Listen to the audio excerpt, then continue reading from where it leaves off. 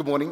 This morning's Bible reading is found on page 916 of the Pew Bibles. It's Romans 8, verses 18 to 27. I consider that our present sufferings are not worth comparing with the glory that will be revealed to us. For the creation waits in eager expectation for the children of God to be revealed. For the creation was subjected to frustration, not by its own choice, but by the will of the one who subjected it in hope, that the creation itself will be liberated from its bondage to decay and brought into the freedom and glory of the children of God. We know that the whole creation has been groaning, as in the pains of childbirth, right up to this present time. Not only so, but we ourselves, who have the first fruits of the Spirit, groan inwardly, as we eagerly wait for our adoption to sonship, the redemption of our bodies. For in this hope we were saved. But hope that is not seen is not hope at all. Who hopes for what they already have? But if we hope for what we do not yet have, we wait for it patiently. In the same way, the Spirit helps us in our weakness. We do not know what we ought to pray for, but the Spirit himself intercedes for us through wordless groans. And he who searches our hearts knows the mind of the Spirit, because the Spirit intercedes for God's people in accordance with the will of God. As war rages in the Middle East, as thousands die, as Russia and Ukraine continue to war against each other, as people die through malnutrition and other illnesses in Yemen, Somalia, Ethiopia, Kenya, and so on, as our family and friends fight or succumb to cancer, what should we do? How shall we keep going? How do we find hope rather than despair? The Apostle Paul writes, I consider that our present sufferings are not worth comparing with the glory that will be revealed in us. That is an astonishing statement by the Apostle. Even more astounding that the Apostle should apply it to himself. When his ship was not sinking or he was not being stoned or robbed, he was being whipped to within an inch of his life. In the area of persecution, he said, I've worked much harder, been in prison more frequently, been flogged more severely, been exposed to death again and again. 5 times I received from the Jews the 40 lashes minus 1. 1 less than killing him is the idea. 3 times I was beaten with rods. Once I was pelted with stones. 3 times I was shipwrecked. I spent a night and a day in the open sea. I've been constantly on the move.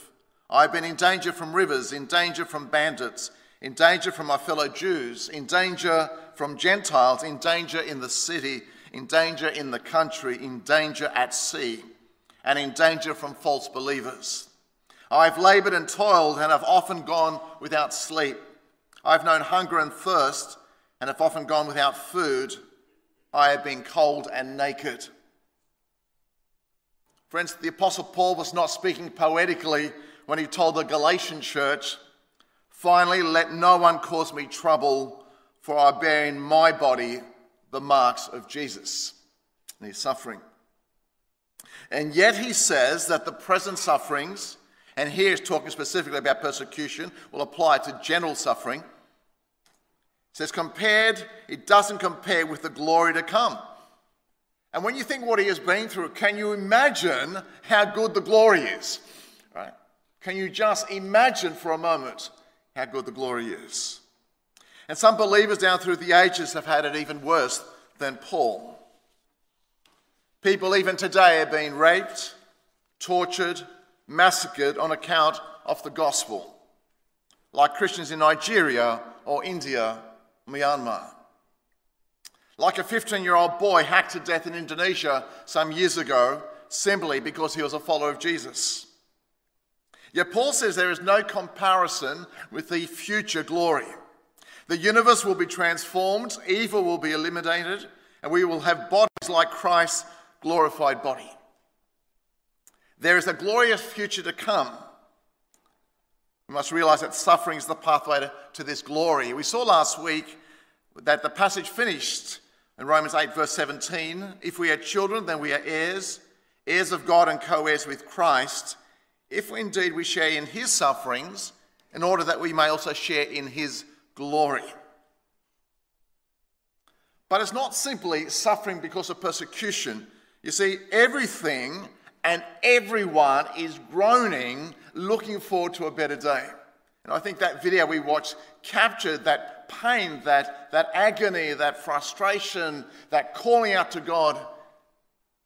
Maybe you've been praying like that over the last few weeks as you watch what is happening in Gaza. He says the creation's groan, and I hope verses 19 to 22. For the creation waits in eager expectation for the children of God to be revealed. There's a creation now. We're talking about the creation itself. For creation was subjected to frustration, not by its own choice, but by the will of the one who subjected it, in hope that the creation itself will be liberated from its bondage to decay and brought into the freedom and glory of the children of God. We know that the whole creation has been groaning, as in the pains of childbirth, right up to the present time. And friends, Paul pictures creation, if you'll come with me for a moment, as craning its neck forward, stretching forward, eagerly waiting for the children of God to come into their true glory. It's looking forward to that day. God, come on, bring in that day. I can't wait to see when creation itself will be transformed into the beautiful image of the created brothers and sisters of Jesus, Christians in the future. Can't wait, he says, until that day. It's a beautiful picture.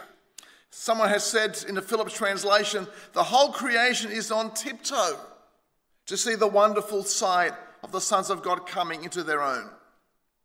But at the moment, creation in its present state is under God's judgment. We know from Genesis 3 that the world is under a curse, the Bible says. The curse is a pronouncement of judgment. The earth bears the scars of our rift with God. Australian scholar John Dixon writes, from the DNA inside the human body to the tectonic plates under the earth's surface, the physical world now contains a measure of frustration and chaos. Viruses grow out of control. Earthquakes decimate. Planes fall from the sky. Now, John's own father died in a plane crash in India when John was 9 years of age. Plane fell from the sky. Although there is more than enough beauty and order still left in the creation to remind us that the universe is no fluke, there is enough disorder evident to remind us that things are not as they should be. Paul says that creation has been subjected to frustration or to futility. The sin which affected the divine purpose in men and women has affected the entire non-human creation as well. It's lost its purpose for which it was created. But there is a future for the creation as there is a future for the people of God as well. It will be liberated from decay. At the moment, though, there is a bondage to decay. Continual cycle of birth and growth and death and decomposition. The whole process of deterioration in the universe that appears to be running down. And don't we know that? The scientists exploring what is happening. Islands about to be washed away, amongst other things. Pollution, global warming, etc. And creation, he says, has been groaning. This is 2,000 years ago it was groaning. It's groaning even more now. As in the pains of childbirth right up to the present time. Groans like a woman in labour. It wants to be delivered. But the creation has a wonderful future, and that's the great news. It won't end like this. It says the creation was subjected to frustration, not by its own choice, but by the will of the one who subjected it, in hope that the creation itself will be liberated from its bondage to decay and brought into the freedom and glory of the children of God. Bondage will give place to liberty. Decay or corruption to glory incorruptible. If we're to share Christ's glory, creation is going to share our glory, Paul says. Kent Hughes writes in his commentary on Romans, he says, many of us have pictures of our wives after they've delivered a baby. And typically the baby's in their arms and the mother is radiant. None of us, or maybe some of us, he says, have a picture of our wives in labour. Get a lot of trouble, men, right? Hey, honey, can I just take a photo? Get out of my face, she would tell you, and a few other polite things. No one takes that photo in the middle of groaning, he says.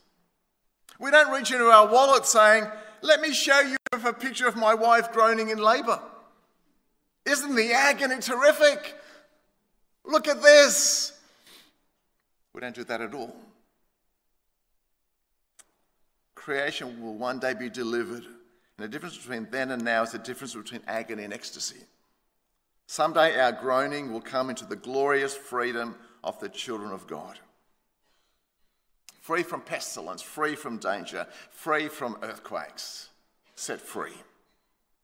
Friends, God has a plan for our world, a world beyond war, without disease, without natural catastrophes. God promises a new heaven and a new earth, which will demonstrate the glory of God. But it's not simply creation that groans. Christians groan too. Verses 23 to 25 describes the church's groan and hope. We ourselves, who have the first fruits of the Spirit, groan inwardly as we eagerly await for our adoption as sons, the redemption of our bodies. What's Paul referring to? What are our groans about? It's not about persecution here, but listen carefully, but that we are only half saved. None of us is fully saved yet. Our souls are redeemed, but not yet our bodies, you see. I'm not taking away from justification by faith. We are secure in Christ. What we're saying is there's still the bodily resurrection. There's still the bodily transformation in Christ. It's our unredeemed bodies which cause us to groan. Even in little things, I started walking and getting some exercise again. You know, after a few extra kilos in Greece, you've got to work hard to get rid of them. And then my knee started to play up. So now I have to start doing squats. Come on. And then something else goes wrong. Our bodies are fragile and mortal, subject to fatigue, sickness, pain, and death. We groan because of physical frailty. Cancer, heart attack, diabetes, motor neurone disease, and ultimately death. We have said goodbye to a number of our dear brothers and sisters recently, racked with cancer or some other illness. We have some right now in palliative care. Some continue for over 12 months with treatment with cancer. The doctor says it's terminal, but we're trying to prolong the life as long as possible. I remember an Anglican minister that I knew of, I'd heard of a number of years ago. His wife was struggling with cancer, battling a battle with cancer, and then his two daughters were killed in a car accident. Lost his daughters and his wife. He still declared that God is good after that at the funeral services. That God has a greater plan, and there's going to be a new day beyond this life. But I guess there was some groaning in the middle of that. And those who have lost their babies in utero, or maybe soon afterwards, there's groaning. I remember Evelyn Christensen has written a number of books on prayer, and she described it, and I was reading it. It was like almost unbelievable. She talked about experiencing miscarriage, a full-term stillborn, a death of a baby at 6 months. I just couldn't read it. Groaning. And as a young guy growing up when I got saved, I remember the story of Joni Erickson Tada. Teenager dives into a waterway and becomes a quadriplegic. Groaning. Yes, still God able to work in all those situations for his glory. I visited Margot, just Ulrich, who went to glory this week. Her body decaying, very thin, had lost a lot of weight. But looking forward to being with Jesus. Looking forward to being with Jesus. No wonder we groan. We look forward to the redemption of our bodies. But we also groan because of our struggle with sin. A young woman once asked me when the struggle with sin would be done away with. She'd just been a new believer and constantly struggled with certain sins. I said, I guess when you meet God and become like Jesus. It's a constant struggle, isn't it? You want deliverance from this body, for the sinful nature dwells within this mortal body. Romans 7:24 says, who will rescue me from this body of death? Thanks be to God through Jesus Christ our Lord. We groan inwardly because of our physical frailty and also our fallen, sinful nature. We also hope for future glory. Verse 23 says, we wait eagerly for our adoption to sonship, the redemption of our bodies. In other words, we're on tiptoe, waiting for our deliverance. God, come on, we're looking for it. Maranatha, Lord Jesus, come, is that prayer, that explanation. For in this hope we were saved, but hope that is sent is no hope at all. Who hopes for what they already have? But if we hope for what we do not yet have, we wait for it patiently. On tiptoe, we wait patiently with perseverance to be transformed, to be set free from sin, to see Jesus, to worship God, and it's going to be glorious, Paul says, compared far more glorious than whatever you've suffered here. And C.S. Lewis put it this way. He says, sadly, we are often half-hearted creatures, fooling about with drink and sex and ambition when infinite joy is offered us. Like an ignorant child who wants to go on making mud pies in a slum because we cannot imagine what is meant by the offer of a holiday at the sea. Sometimes, friends, I can't see it. My mind is distracted by the lovely things we have here because there are plenty of good things amongst our suffering, and Paul's addressed those previously and will address them in the future. But sometimes we get consumed by the suffering or even by the blessings of this life. We don't see what is to come. And we are thankful that Paul tells us that in these dark periods, in the groaning periods, we don't groan alone. There's the Holy Spirit's groan and hope, verses 26 and 27. In the same way, the Spirit helps us in our weakness. We do not know what we ought to pray for, but the Spirit himself intercedes for us with groans that words cannot express, you see. Creation groans, we groan. The Holy Spirit is groaning with us and offering prayers to God on our behalf. And he who searches our hearts knows the mind of the Spirit, because the Spirit intercedes for the saints in accordance with God's will. Sometimes you don't know what to pray. Sometimes you just sit there and you can't verbalize it. God looks into your heart, your soul, he knows. And the Spirit speaks to the Father on our behalf.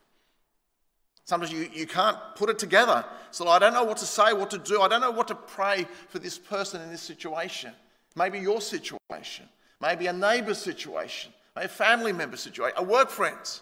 Say, Lord, healing, recovery. What is it, Lord? I feel lost, Lord. I feel impotent even to pray. But God doesn't let go.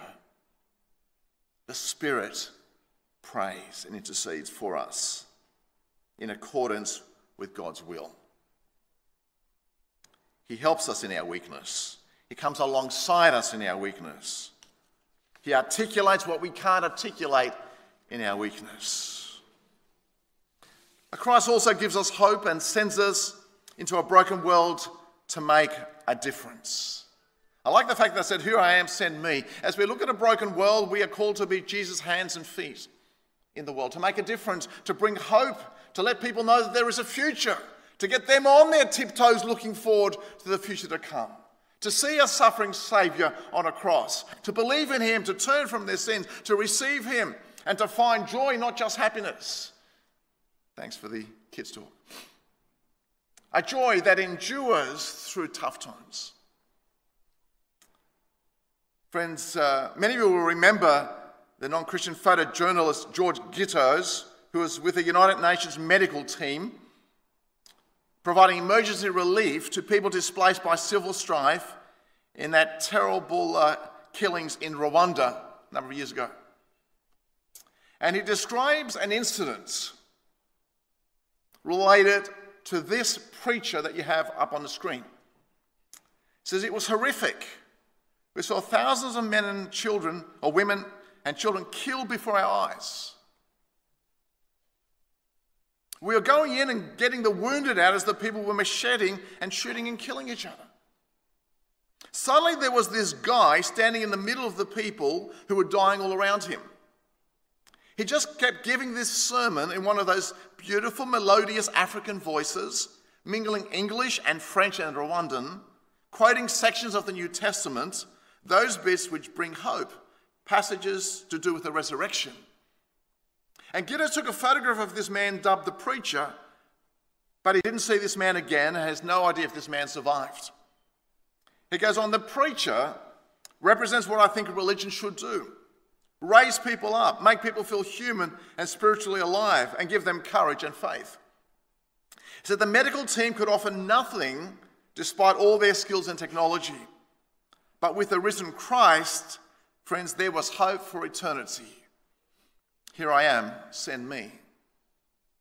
In the middle of brutality, in the middle of massacres, here I am, send me. Speak words of truth, of love, of hope in the midst of that. Friends, that's what we do. We pray, we come alongside, and we bring a message of hope. The eternity that we have through Christ and his death and resurrection by faith is secure. I want to finish with the words that we'll begin with next week's sermon. Having described this, he said, and we know that in all things God works for the good of those who love him and who have been called according to his purpose. For those God foreknew, he also predestined to be conformed to the image of his Son, that he might be the firstborn among many brothers and sisters. And those he predestined, he called. Those he called, he also justified. And those he justified, he also glorified. Our glorification is spoken as if it's already taken place. Suffering as part of our experience.